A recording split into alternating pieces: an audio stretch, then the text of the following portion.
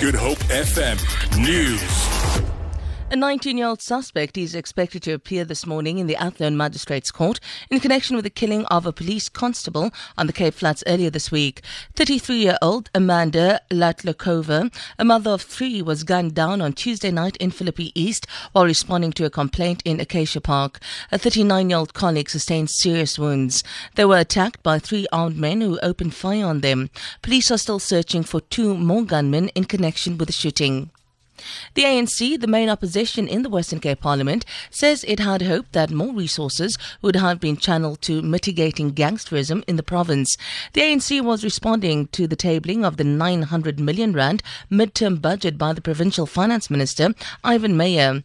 ANC spokesperson in Parliament, Karel Bierwinkel, says it is disturbing that only 10 million rand was allocated to the Department of Community Safety. And if you look at the budget, the first thing that jumped out at me was we've always hearing about community safety and how our communities are not at peace with the conditions in which they live and how it should be improved. And yet community safety was one of the first departments that I saw that's budget is being cut. Leader of the ACDP in the Provincial Parliament, Furlong Christians, however, says he is satisfied with the budget as it has catered for youth empowerment. The unemployment of our youth is very high, so I'm very glad that the Minister said that 50,000 jobs for entrepreneurs were created. Important thing is also, because I sit on the Education Portfolio Committee, new schools will be built. DA Deputy Chief Whip Mike Waters, caucus spokesperson Anshan Dreyer and Deputy Caucus Chairperson Richard Majola have been re-elected unopposed as the DA's midterm parliamentary caucus leadership election. 13 whips were also elected. They include Gavin Davies, Annette Steyn, Patricia Kopane, Natasha Mazone, Winston Rabotapi, Ian Ollis and Annelie Lotrit. Musi Mayimani spokesperson Mabeen Sebe says the party leader is happy with a strong parliamentary caucus team. The caucus elected these people who are going to drive the agenda of the Democratic Alliance in Parliament and be the national footprint of the Democratic Alliance to ensure that we meet the strategic objectives going into 2019.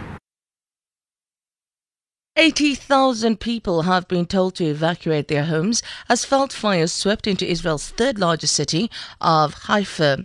The fires follow a 2-month-long drought and are being fanned by strong winds in the north of the city.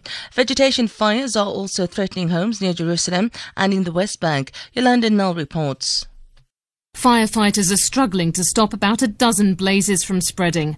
Hundreds of reserve soldiers have been called up to help in the northern city of Haifa, where there are orders for more than 10 neighbourhoods to be evacuated. Students were told to leave the university as a precaution.